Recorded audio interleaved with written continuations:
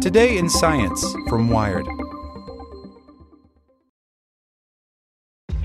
This episode is brought to you by ShipStation. You know, some things take a lot of work, like sending little robots to far-off distant planets. And just as that's challenging, so too is running a successful e-commerce business, especially when there's so much to do. So I want to introduce you all to ShipStation. Now, I love using ShipStation because of its easy-to-use dashboard, which makes managing orders and printing labels a breeze and super smooth. Oh, and the customer service is just out of this world.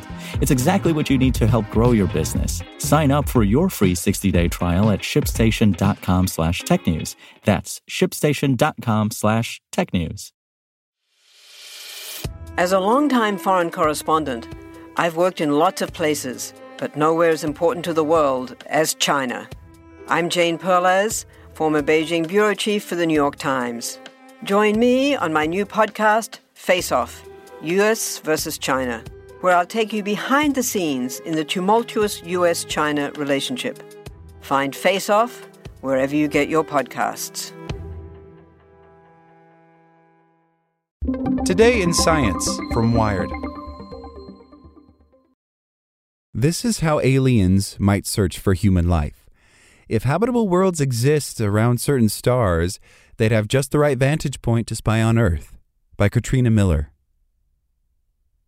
In the search for extraterrestrial life, we're usually the ones doing the snooping. But Lisa Kaltenegger, an astronomer at Cornell University, wanted to know who out there might be watching us. For whom would we be the aliens, she asks. So Kaltenegger enlisted the help of Jackie Faherty, an astrophysicist who works at Hayden Planetarium, part of the American Museum of Natural History in New York City.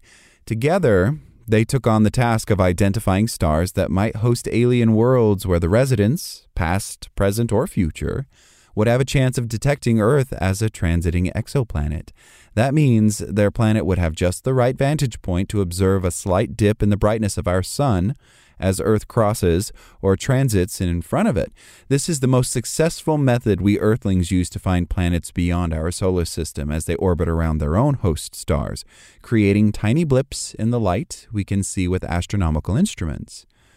In June, Kaltenegger and Faherty announced their results in Nature, with an extensive inventory of stars that have either had or will later have the proper orientation to discover our planet. They identified over 2,000 stars, using a time range from 5,000 years ago, when civilizations on Earth first began to bloom, to 5,000 years into the future. Not only does the study provide a resource to exoplanet hunters by pinpointing which stars they should pay attention to, it also gives a unique and arguably unsettling viewpoint of our visibility to the rest of the universe. I felt spied on a little bit, Faherty says, remembering the uncanny sensation of being overexposed. Do I want to be on a planet that can be found? It's a lovely piece of scientific poetry to think about the way all of these objects are moving through space in this elaborate ballet, says Bruce McIntosh, an astronomer at Stanford University who was not involved in the work. As the first study of its kind to take into account the changing vantage points of stars as they have shifted over time, it builds upon previous research that used only their current positions in the cosmos. We can now construct movies of how the universe will look 5,000 years from now in the future, imagining all of the stars winking out as planets get in their way, he says. The new result was made possible thanks to the latest data released from the European Space Agency's Gaia mission, an orbiting observatory with the ambitious goal of creating a three-dimensional map of the positions and velocities of 1 billion stars. Combined with the planetarium software Faherty uses to visualize stellar motions, she and Kaltenegger found exactly 2,034 stars within Earth's transit zone. For nearly all of them, any alien beings living on planets circling these stars would, with mature enough technology, be able to detect Earth's presence for at least 1,000 years. In the cosmic timescale, that's a blip on the radar, says Kaltenegger. But for human lifetimes, she says, it gives astronomers ample time to develop the tools necessary to peer into other worlds.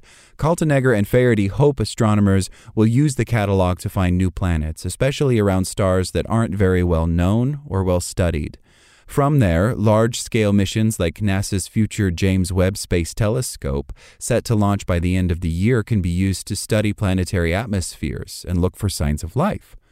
This is a treasure trove of planets just waiting to be discovered, Kaltenegger says. I'm looking forward to what people find.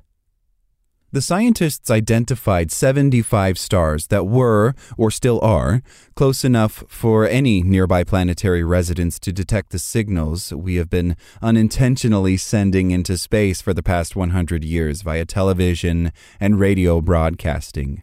Another 42 stars will enter this zone in the future, with one reaching this vantage point in the next 3 decades. Of these stars, the researchers conservatively estimate that 29 have rocky planets, like our own, existing within the star's habitable zone, that is temperate enough for liquid water to exist. 4 of these stars have planets that have already been discovered. That begs the question, should we be actively trying to make contact or hide? John Asher Johnson, an astrophysicist at Harvard University, says that hiding is not an option. If intelligent life exists, they could find us.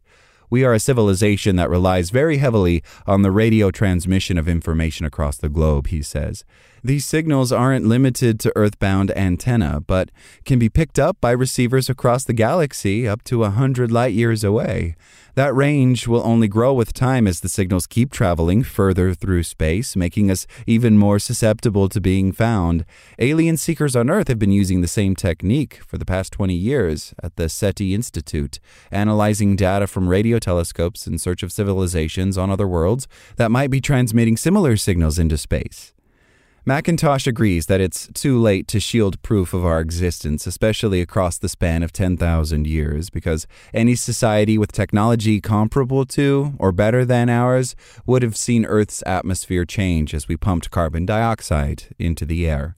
Earlier this year, other researchers published a paper arguing that we could find advanced civilizations by looking for their smog.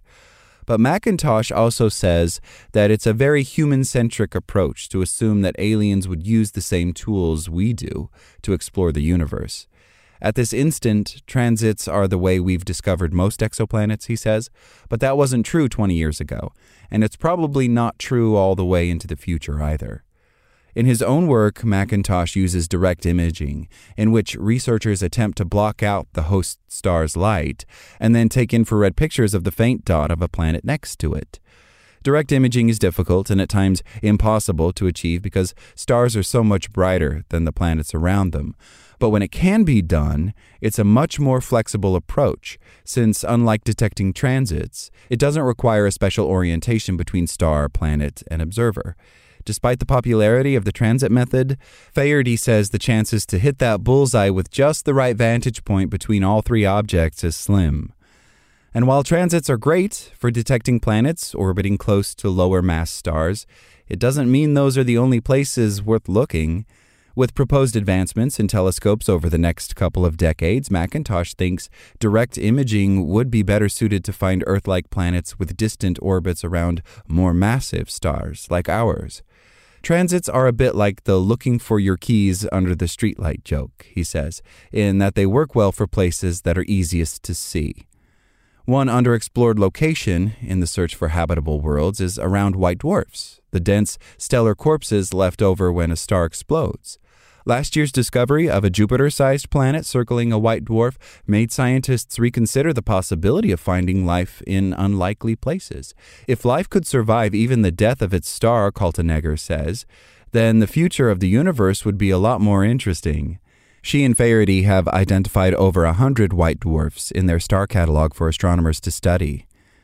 Plans are already set for the 2 researchers to expand upon this work as they anticipate the next Gaia data release in December 2022, which will fill in missing information about the movement of the stars toward and away from Earth.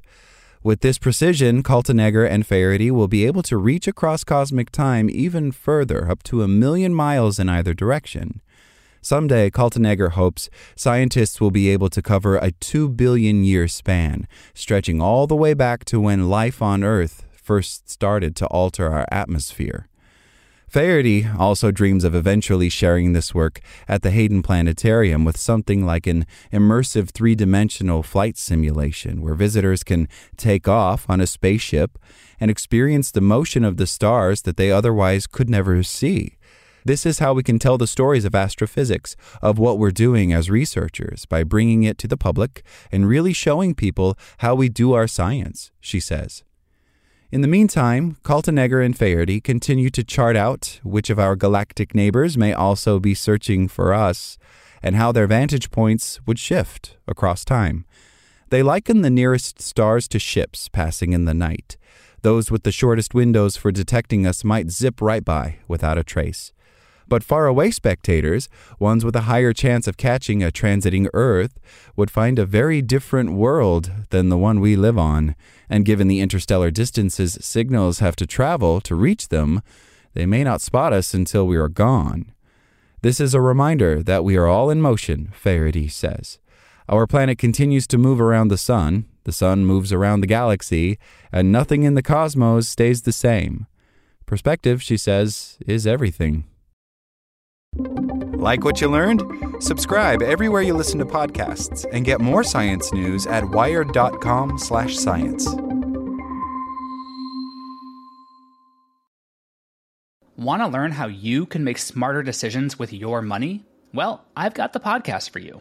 I'm Sean Piles, and I host NerdWallet's Smart Money Podcast. Our show features our team of nerds, personal finance experts in credit cards, banking, investing, and more.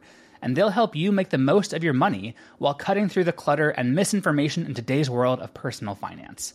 You'll get clarity on strategies to help you build your wealth, invest wisely, shop for financial products, and plan for major life events. Listen to NerdWallet's Smart Money Podcast wherever you get your podcasts.